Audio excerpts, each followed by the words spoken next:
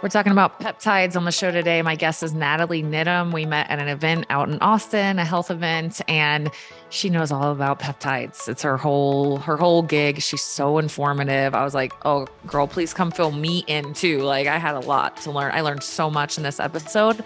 So whether maybe you know more about peptides than I do, and you're like really into peptides, maybe this is your first time hearing even like the word peptide really, besides some science class, you know what I mean? But wherever you're at on the spectrum, I know you're going to learn a lot today. So she breaks down what they are, how they work, what some of the common ones are, just like a lot of wisdom of experience, a lot of resources that I didn't know about.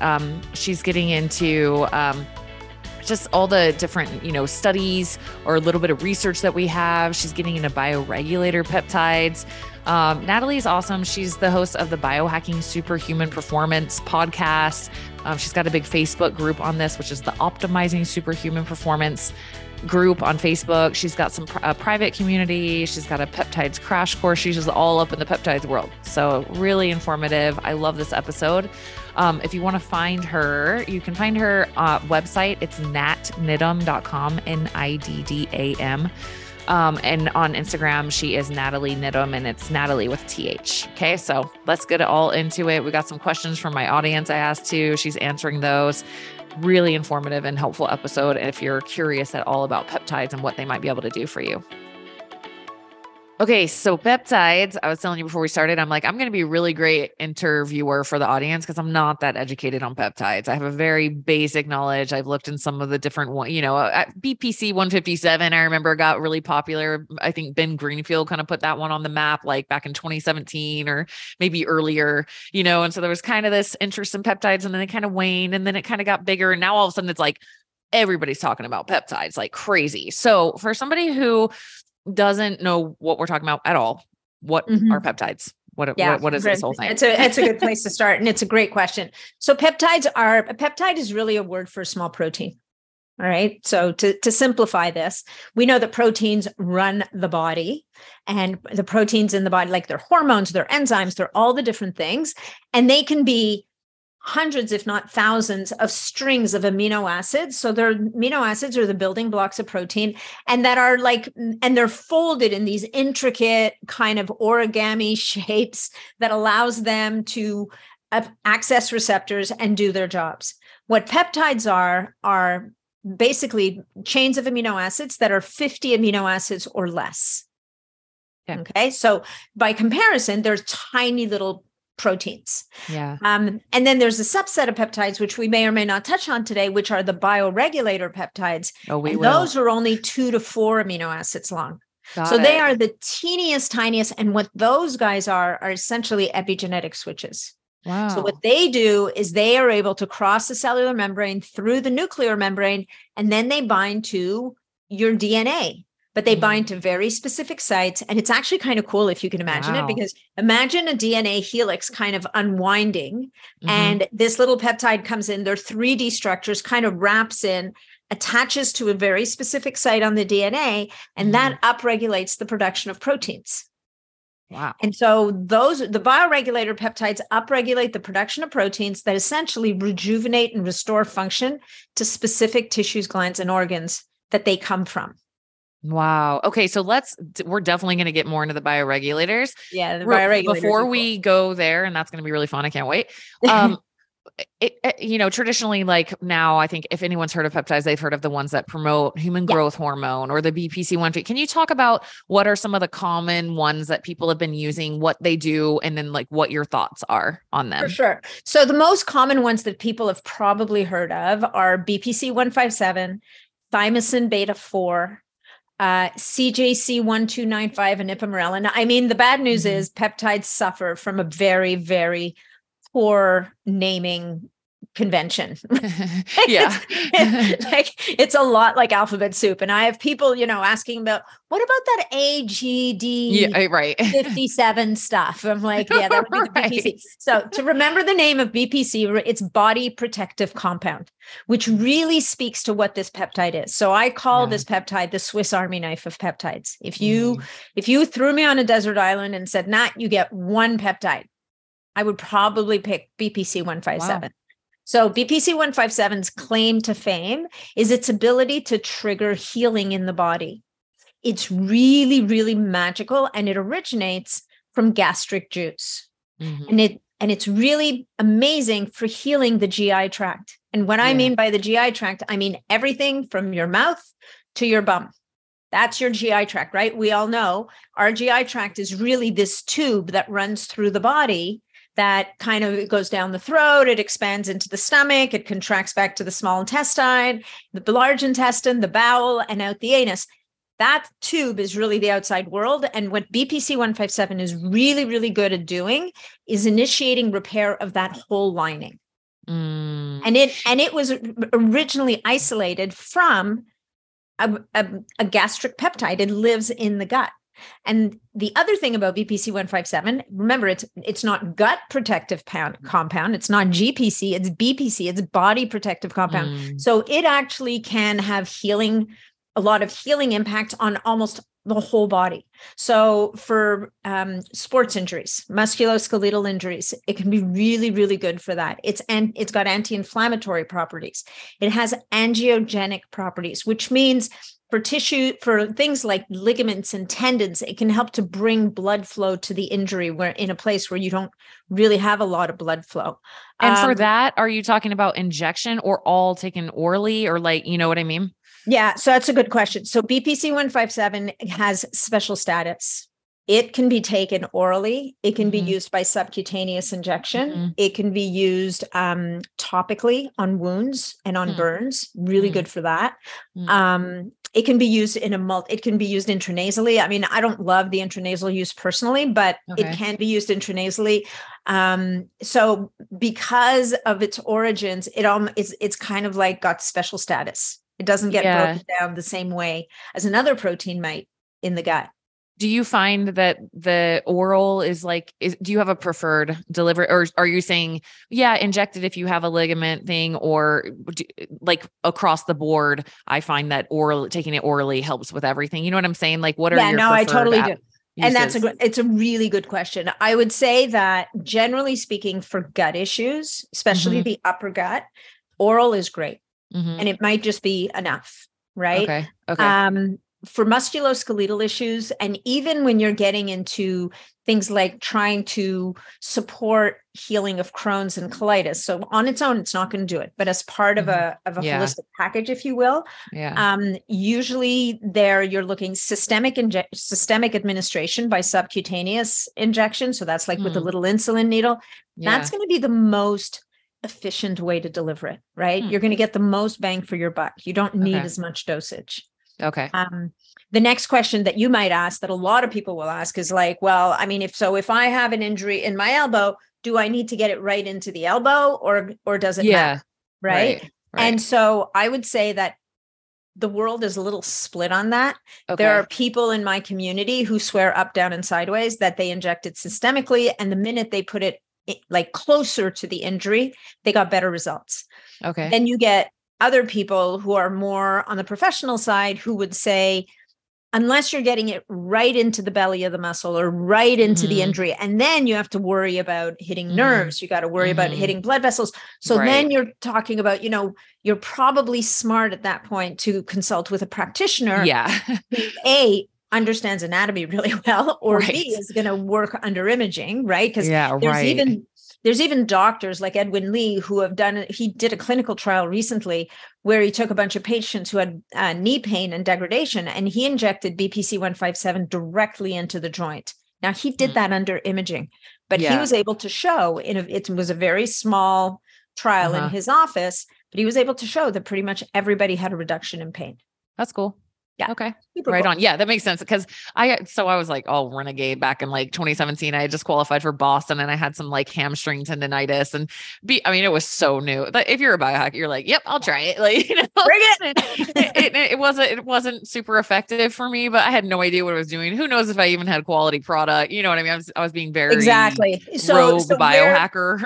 For sure. So where you're getting your product is really important. And then dosing is another one. So dosing is all over the map because for a number of reasons. Number one, because you don't have a ton of human research There has been human research, but it's been done in places like Croatia. And I think Croatia, there's a group that did a lot of really good human studies a while ago, but a lot of them aren't published. I had heard a story very early in my journey with peptide, in my learning of peptides. I'd heard a story about a bunch of Croatian researchers that had done great studies on humans, but the problem is that they hadn't done the studies on animals first. And so they weren't able to publish the results because the peer-reviewed journals are like, yeah, you're breaking the rules. You're not allowed to do that, right? Okay. You do not get to skip a step. But I would say that dosing is a big thing. Yeah. And any doc I speak to on dosing, there's almost equal doses of art and science to this.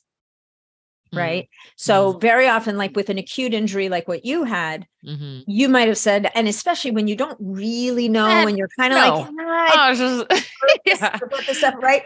And so then you might like tentatively inject like maybe 100 micrograms into your belly, where an experienced practitioner might have injected directly into the injury, and quite a high dose. Like, it's kind of like taking, what would I say, like 10 IU of vitamin D. That's not going to really do much for you. It's kind of like that. I don't really know about this stuff, so I'm just going to like take a little drop, and then you're going to sit there and go, and it didn't do anything.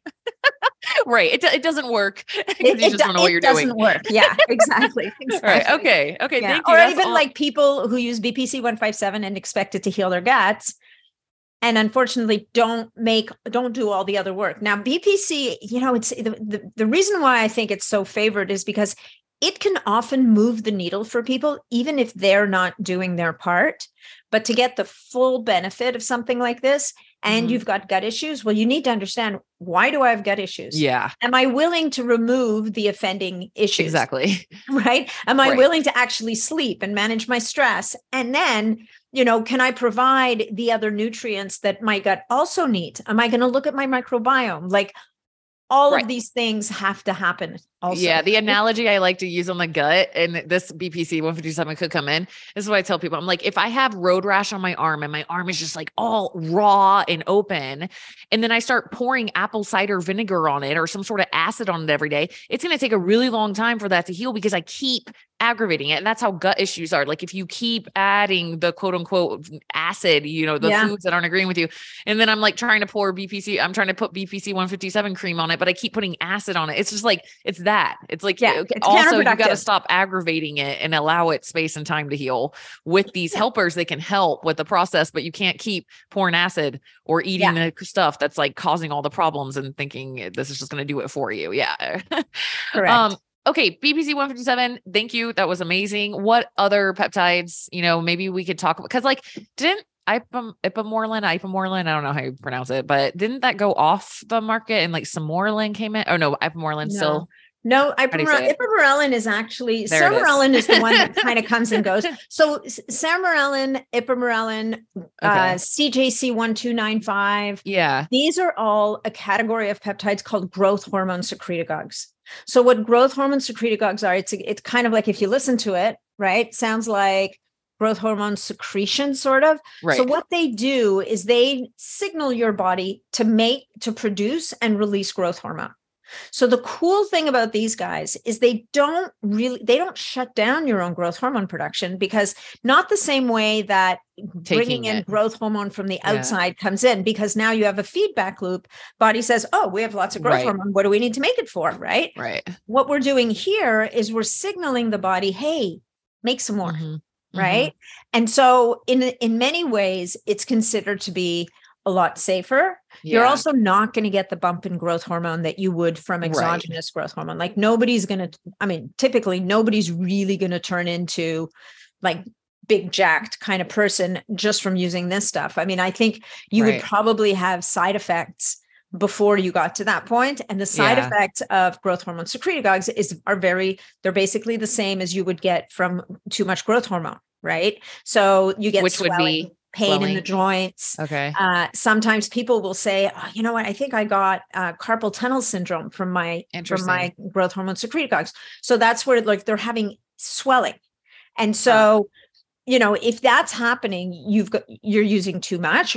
The other thing that can happen with this category of peptides is people can develop like an immune response, like a histamine response. So, it could be as minor as just like a little welt at the injection site that gets itchy and painful, or it can actually escalate to affect the whole body. So having said that, those are the downsides. The upsides are that by improving your release of growth hormone, a lot of people would call these really great anti-aging peptides. Right. Longevity for sure. That's why I was interested, because growth hormone, we hear growth hormone and we think muscle, right? Like our mind goes into this like body composition thing, but it's so much more than that. It's recovery, it's regeneration, it's better sleep. It's just renewal, right? Like that's what it's repair. It's repair and renewal. Right. It helps with better sleep. It helps it supports lean mass, and it supports the breakdown of fat mass.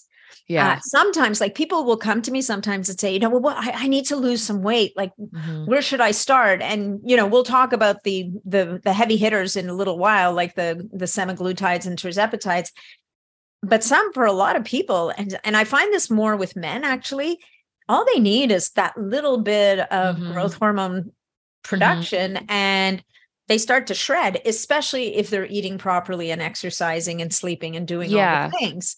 It can be really powerful. It's even got some cognitive benefits, right? Like you said, it's a full body kind of like once you have more growth hormone around, you have the ability to restore and repair and rejuvenate, like trigger the body in the absence of like serious whatever, right? Unless you've got like a lot of infections, or if you've got a lot of inflammation, or whatever the case may be. But that can be a pretty powerful intervention. I tried it once. I still need to do this podcast, but there's a guy with a peptide clinic here, and it's a long story, but we're getting there. But he gave me through, you have to get it through the doc, through them or whatever. And I tried Ipamorelin for a little bit. And it's the only time I've ever tried anything like that ever, and I did notice when I was waking up in the morning, I'm a deep sleeper anyway. Like I'm like dead to the world. I don't ever wake up, and then I would go straight into deep. Nice. But I noticed it even more so. I would wake up in the morning feeling like ecstatically happy, like just so recovered, so good. And then I did notice that it just felt easier to be like lean and strong, just a tad, Totally. Like it wasn't like a big edge. thing. Yeah. And so it was nice. My mood was really great. I felt really good. I ran out of it and I didn't like redo it, but my experience of it was very positive. So good for you. Yeah. No, that's great. I love hearing. And Ipamorelin is the gentlest of the bunch. Okay. Yeah. Right. So it will very often get paired with CJC. CJC is a bit stronger. It acts through a different pathway. So CJC Ipamorelin acts through different pathways towards the same goal, which is it's always nice to go at it a couple of different ways. And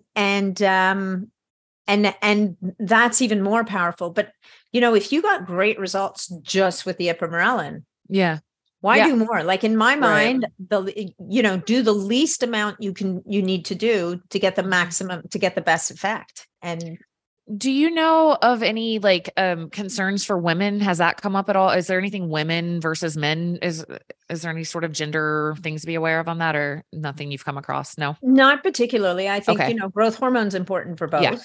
Right. Obviously. You don't want to, and I know that one of your listeners had asked about how long a person should be on peptides in general. Yeah. And these growth hormone secretagogues are no different. I always recommend people before they start, if they can, get their IGF-1 levels measured, which IGF-1 it's one of the few analogs we have for growth hormone levels.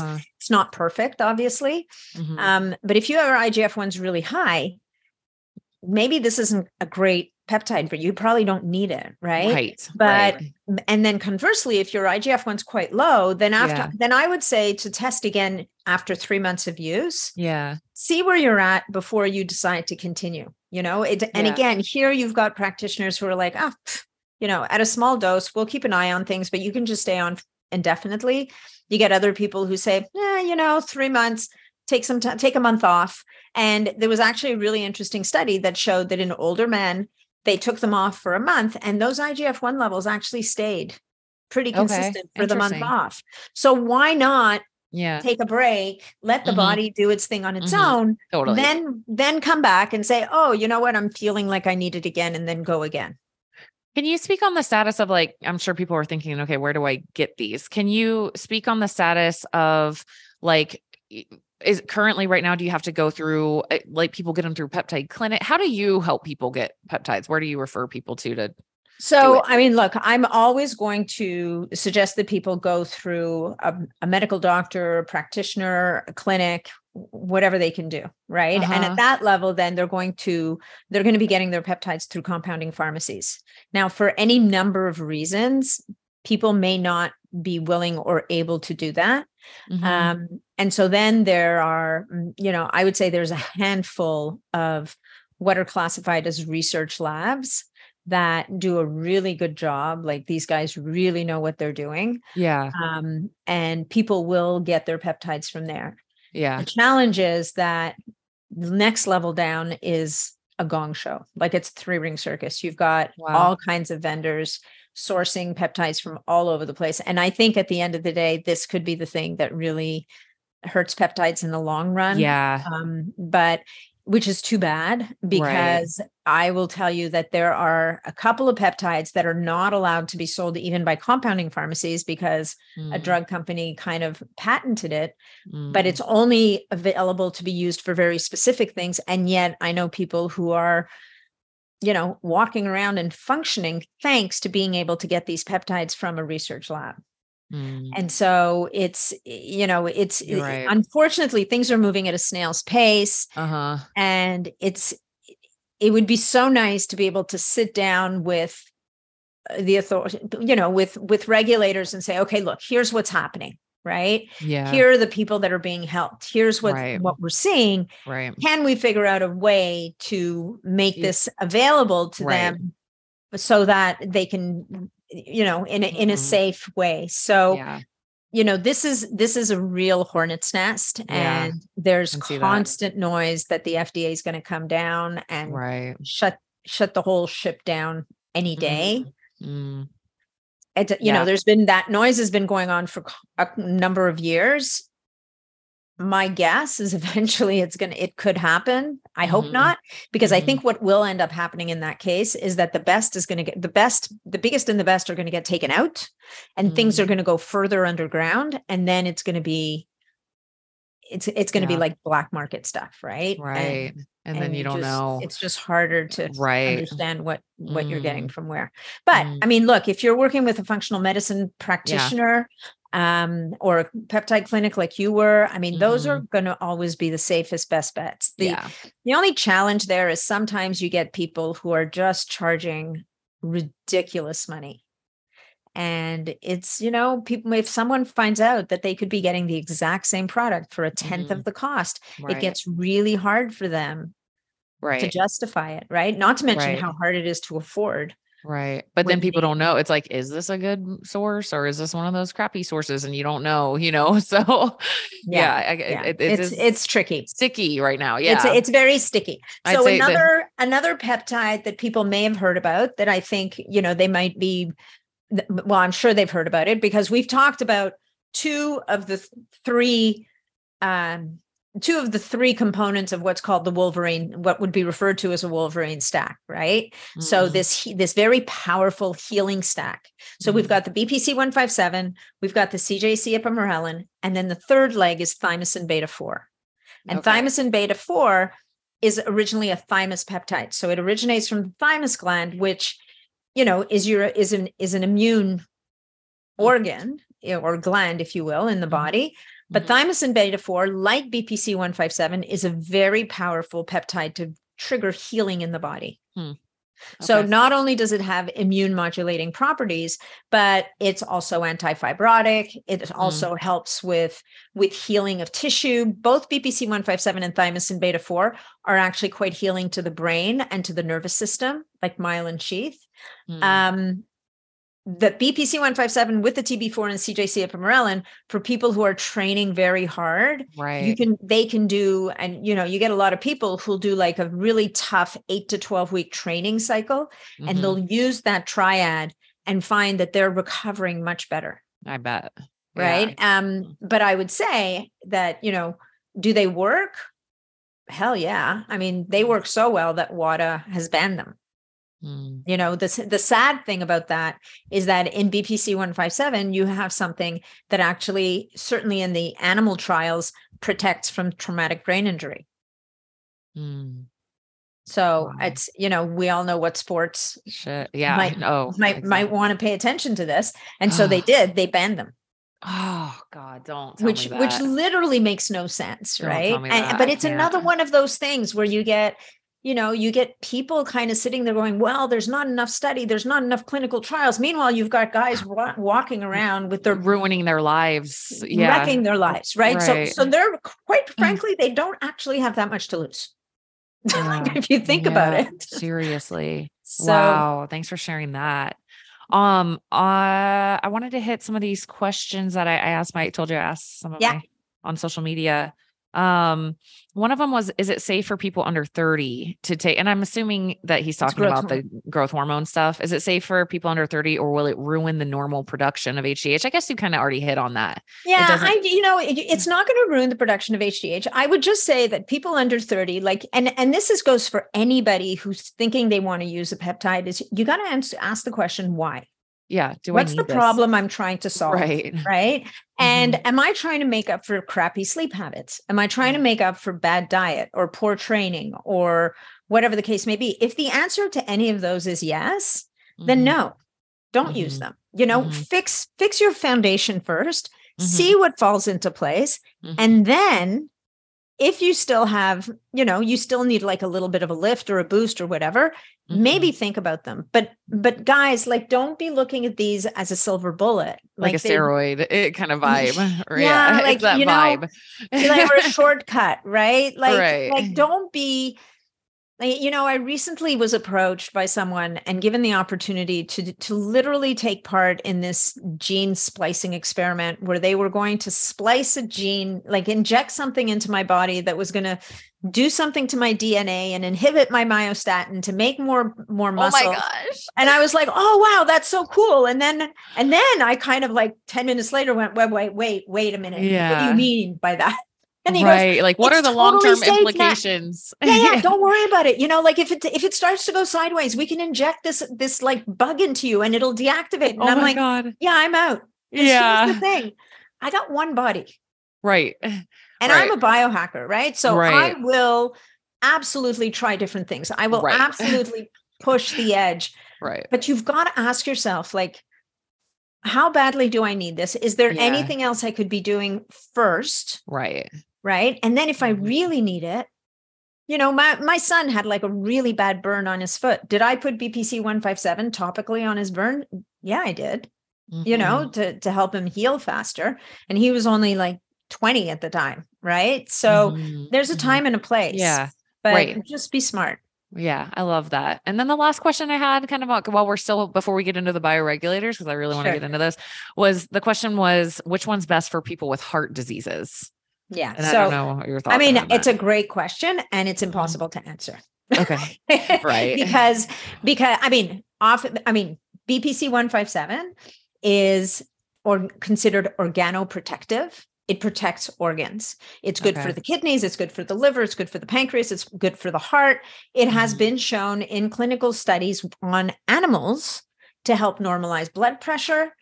But first of all, it depends what kind of heart disease. It depends what's driving the heart disease. It depends how bad the heart disease is. Yeah. So thymosin beta-4 is another one. There are fragments of thymosin beta-4 that have been shown to be, again, in animal studies, to be really good for regenerating heart muscle.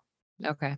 But I don't know. It's kind of when somebody messaged me on, it's what kind of workout should I do? And I'm like, I need way more context, way more. I don't know. Yeah. Exactly. So, look, it's the person who wrote that question probably is dealing with themselves or a family member that's dealing with something serious. And they're like, oh my God, what do I do? Right. Yeah. I want to be safe. And we understand obviously that people are looking for answers. And when you hear about things like peptides, they sound so powerful, and they really are. But in a situation like that, when you're talking heart disease, like a medical condition, there are now enough medical doctors in the functional space working with peptides that you want to go see someone like that. You don't want to be biohacking this stuff. Yeah. And I'm also going to plug like what you do a little bit more too, for people who have more questions like that. Cause you have this community that is just blown up, right? So they could join what is it called? So I've got two communities. I've got a community on Facebook called Optimizing Superhuman Performance. And, it's a little bit like peptides waiting to get shut down by the FDA. Like every second day I get a warning from Facebook saying, we don't like what you're talking about. You approved a post that goes against our community guidelines. Not that they'll show me the post. You could be shut down. That community has blossomed to 15,000 people right now. Like it's huge.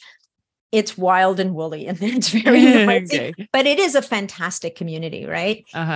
So as a result, in November, I launched a private membership community that's on Mighty Networks. It's much smaller.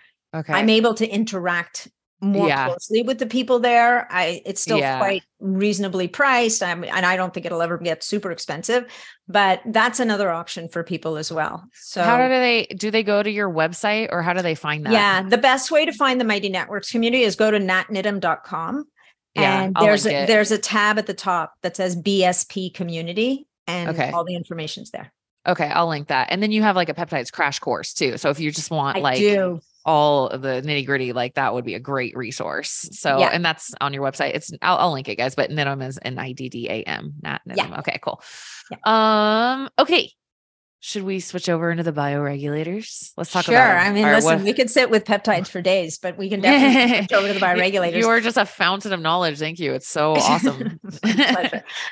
So I've just been swimming in the peptide soup for, a few years now. Yeah. But for the peptide bioregulators, so they're really interesting for a number of reasons. And aside from the whole epigenetic switch thing, which already, always gets people's attention, like, wait, what? What do you mean? Yeah. That's it's crazy. Like they're interested, and the guard comes up at the same time. It's like, wait, that sounds really cool. Wait, is it okay? Wait. Yeah. And so this is not the equivalent of gene splicing. This is not inserting genes into your genes, just to be clear. And there's actually a peptide called GHKCU, the copper peptide, that is not the names, right?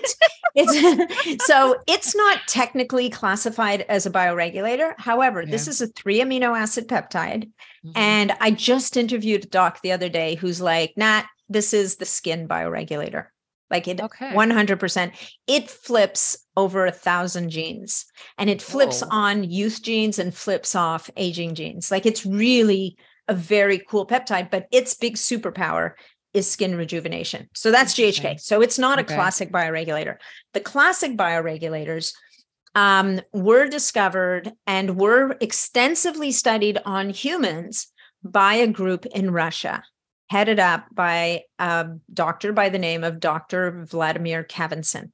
And now we're talking 40 years of research here. So this is a guy who was in the military. He was approached by his superiors as a young medical doctor in the military and said, look, you know what? Our cosmonauts are coming back aged beyond their years. The guys are coming off the nuclear submarines, a hot mess.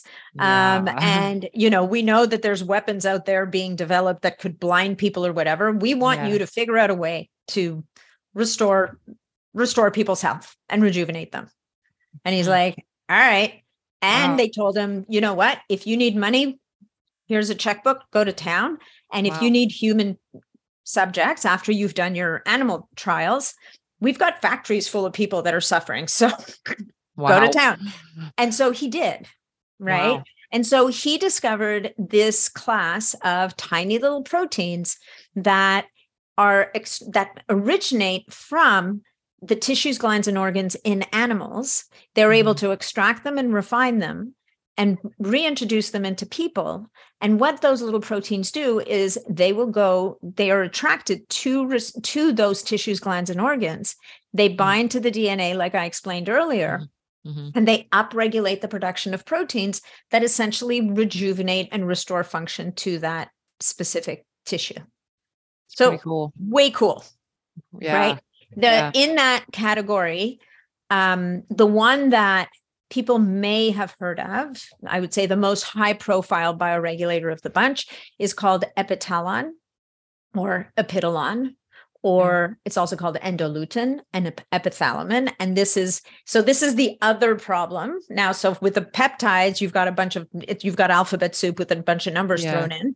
With the bioregulators, you have every one of these compounds has like 3 or 4 different names, depending on whether you're looking at the synthetic variation or the biologic. Now, what I will tell your audience, what's interesting about when you look at where these things come from, and you listen to people like Paul Saladino, who are expounding the virtues of eating organ meats, guess what? Those bioregulator peptides originally come from organ meats. So when you're eating liver or heart or thymus or kidney, you're getting access to some of those peptides. It may not be as concentrated as you would get it from a supplement. And certainly wouldn't be as concentrated as you would get from like the synthetic version. But at a very basic level, if anybody wants a good reason to eat organ meats, that would be the first one. Wow. Okay. So that one, can you explain a little bit more in detail? The epidolon? Yeah. Yeah. So epidolon is the pineal gland bioregulator. So why is that so exciting? So the pineal gland is a little pine nut shaped gland in the center of your brain. It is responsible for a lot, right? It regulates circadian rhythm. It regulates melatonin production and release, but it also is referred to as the master endocrine regulator of the body. So it influences in a downstream way every one of the hormones, all of your hormone producing glands in your body in a modulating way. Right. So one thing about the bioregulators, they have a very high safety profile because they seek to normalize function. They don't boost, they don't depress, they normalize. The other thing that epidolon is said to do and has been shown to do is that it activates an enzyme called telomerase. And telomerase is the enzyme that maintains the length of your telomeres, which is the ends on your DNA that you need those ends to remain healthy length, because once they get too short, your DNA can no longer replicate. Right. So that's really powerful. Like what kind of, because I'm curious. I mean, definitely as a coach, my mind is like, okay, wait, hold on. So like, because we're always thinking upstream, right? You got all these hormone issues and all this. It's like, so what have you seen? Have you seen like people with a bunch of hormone issues and stuff? Have you seen that be effective on regulating hormones? Yeah. So I mean, look, it's not like, it's not going to normalize everything. Let's do it all for you. Right. But what I have seen, and so here's what's interesting about the bioregulators is they're generally not used on their own. Like you wouldn't generally use one bioregulator by itself. So let's say you were working with someone and like a woman, right? And her female hormones are kind of out of whack. Yeah. And you're sitting there going, okay, well, the ovaries could have a part in that, but you know that she's been really stressed. So the adrenal glands could be kind of struggling. Oh, the thyroid's struggling. And the thyroid's probably trying to keep up, or the adrenals kind of dragging it down. So what you might do is build a stack that says, okay, let's do this. Let's use the pineal gland bioregulator as our kind of master orchestra leader. And then let's give some love to the ovaries, to the adrenals, and to the thyroid. And what you're going to do at the same time is you're going to work on all the other stuff as a coach, that you know is going to support those adrenals, the thyroid, rest, recovery, sleep, nutrition, minerals, all the sleep. You're going to stop running 27 miles a day. Like you're just going to cut that shit out, right? You're going to go to bed at a decent hour. You're going to breathe, do all the things, right? We're going to clean up your diet. And I will say that I have seen in the community women who were cycling, who had stopped their cycle, get their cycle back. Yeah. From that kind of a protocol. I've seen that when people get healthier quite a bit too. It's really fascinating. For sure. And then another one will be, I will see people improve their sleep quite a lot with the pineal gland bioregulator. Okay. Right? Sleep. So it can really help to reset. But again, it'll help to reset your circadian rhythm as long as you're not fighting it. as long as you're not, Right. It's watching kind of TV like, till 3 a.m. Like, yeah, it's reminding me of like glutathione. Like you could take some amazing high quality glutathione, you're all inflamed, but like it's not gonna do everything. It helps, but you can't be you got to like, help it to help you. yeah. Really? Right. Right. So, Okay. but anyway, but then, so other bioregulators, so we've got adrenal, we've got thyroid. The thyroid is the best example of how modulatory these things are, in the sense that you can use the thyroid bioregulator for a person who's either hyperthyroid or hypothyroid, and it's going to try to normalize thyroid. Yeah, because it's just healing. It's exactly. Yeah. So to be clear, don't be running out and buying this stuff and throwing your thyroid meds off to the side and thinking you're going to just do this and your thyroid's going to grow back. You're like, I don't want to be responsible for somebody like crashing and burning. I mean, I've seen in the community, I've seen people who've been able to reduce their thyroid meds, right? Yeah. Right. But it depends. Like, it just depends on how much damage has been done. It depends on so many different factors. I interviewed someone recently on my podcast, and she was talking about all these underlying infections that people are walking around with. And this is virtually everyone, like over 90% of the population has some version of Epstein-Barr virus or a herpetic virus, or, why is everybody getting shingles all of a sudden, right? Or tick-borne viruses, or Lyme, or mold, or any of those things.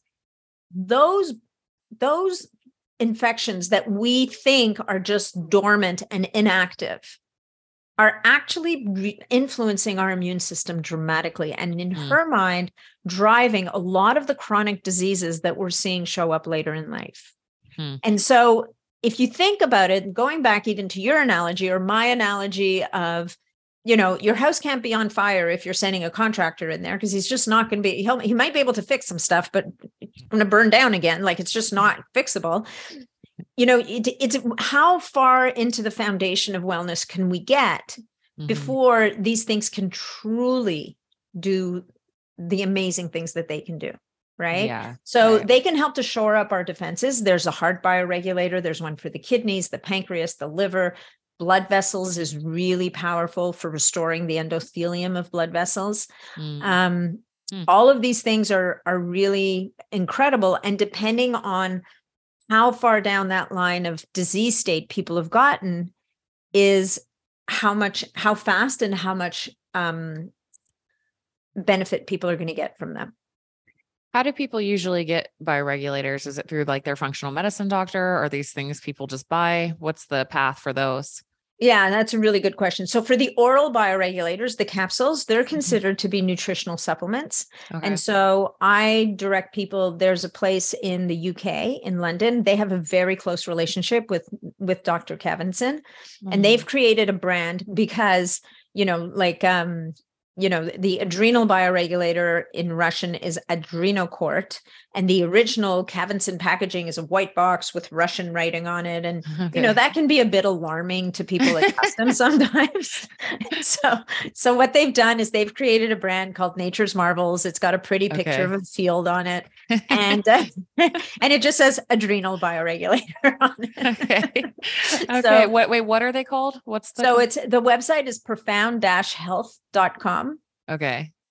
And actually, can I give them a discount code if they want it? Yeah, please. So you can use longevity 15, which will get you 15% off your first order. And then after that, they'll send you coupons for 10% off and whatever. And they else. ship internationally, obviously. And they ship internationally. Yeah.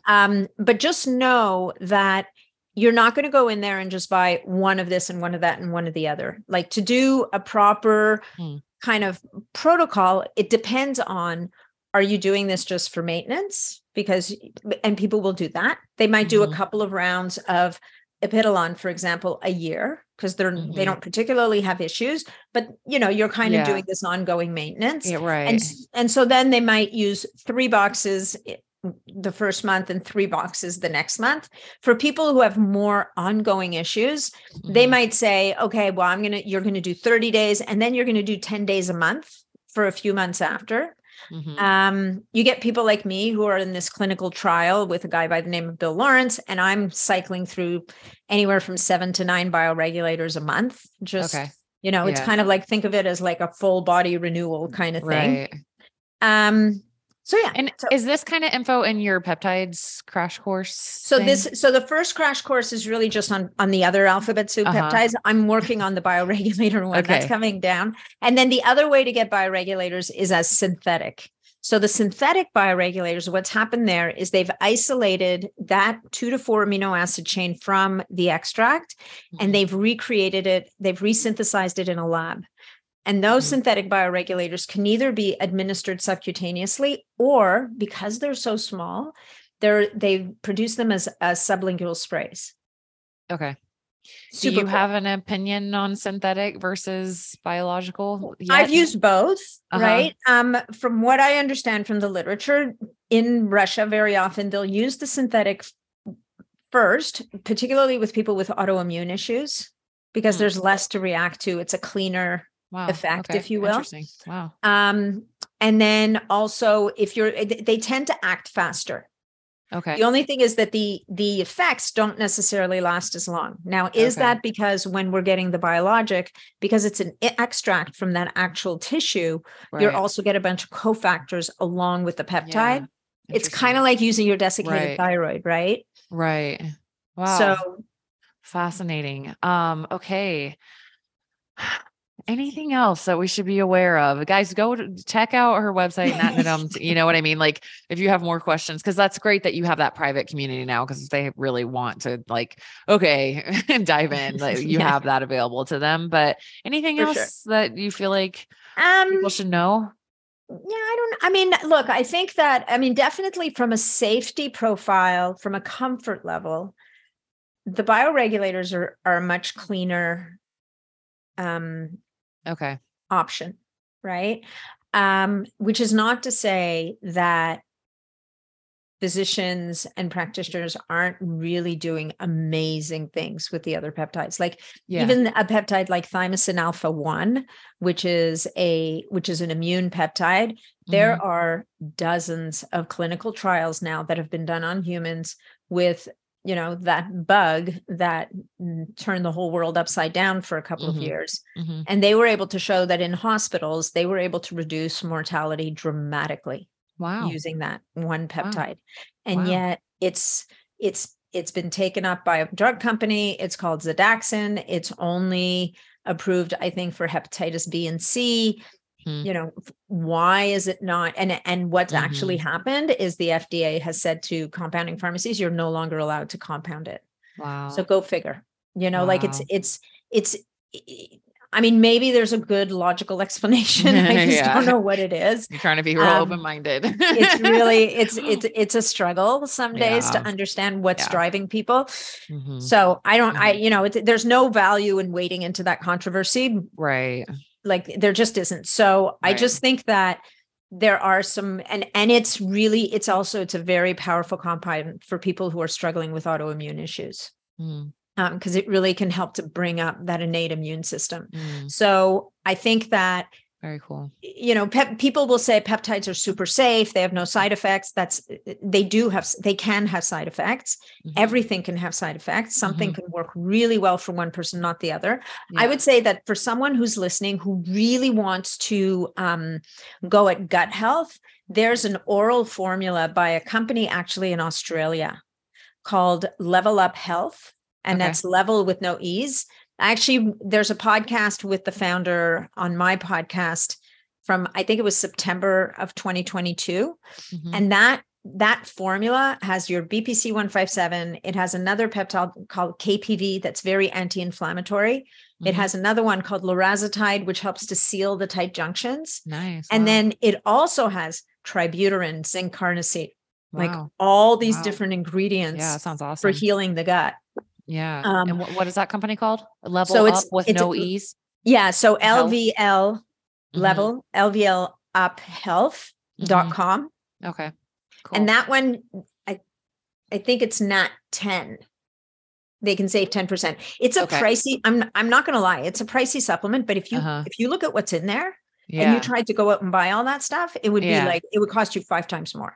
Oh, wow. Okay. Good to know. Yeah. That's why I'm like always trying to tell people, I'm like, you get what you pay for. Like the last thing in the world I ever want is the cheapest form of a supplement. I know that world. I've been in that world. I've been exposed. It's just like, it's more expensive for a reason. They would love to sell it for cheaper and be cheaper than but they can't because they did high quality science, high quality product. And so it's more expensive for a reason, it's not, they're not being greedy. Like they're not fairy dusting. Exactly. They're not fairy dusting ingredients. Right. And to that end, I will give one little warning to people is there's a lot of zinc. Like he went with the therapeutic dose of zinc. Okay. So there are people who find that it makes them nauseous. Okay. So if you're that person, if you order it and you're that person, either cut the dose in half or take it like with food. Try taking it with food, try cutting the dose in half, and BPC 157 is, as much as it's an incredible peptide and it's relatively safe, there's a very small portion of people where it can drive anxiety. Okay. So, heads up. I think what's important for people to remember, especially as a matter of fact, my crash course, which is being relaunched, is going to be coming with a journal this time, because what's really important when you're using peptides, notice, write it down. Right. Write it down. I love that. I mean, that's most of my coaching is that it's just like, just notice how things are impacting you. That's all. That's really all you have to do. You don't have to sit there and like think about it like crazy. Just notice. Oh, noted. Okay. And write it and write it down, because it's not until you go back in your notes, right, that you're going to realize, oh, well, that started here. I mean, I constantly get messages from people saying, this just happened. Is it my peptide? I'm like, well, I don't know. I mean, maybe, right? So when in doubt, stop all the new things, even if it's a new detergent, whatever, stop all the new things, wait for your symptoms to abate or treat or whatever the case may be. Yeah. And then what you do is you bring back one thing at a time. It's like the rule. It's like the first rule of biohacking. The golden rule. Yeah. And then also like, even for me, like I was trying some Kana microdosing. A friend of mine has a Kana company and Kana's legal. And I was Kana is mood enhancing, it's a serotonin agonist. Right. So I was like, and my mood was down while I was using it. I was messaging him. I'm like, have you ever seen that? He's like, no, I don't know. So where I go is like, I was like, where was I in my cycle though? Let me try it during, maybe it wasn't even that. Maybe in what was I processing emotionally in my life? Like it might not have been that. So I like waited and tried it again. And then I didn't have that. So it's like, that's how you kind of rule. It was like, it wasn't that. It was something else, and so, it's good to. But we have, I think as a society, we have a reflex that says, I have something happen. We have to blame something or someone, right? I mean, it's wrapped up with the immediate gratification problem. Totally. Yep.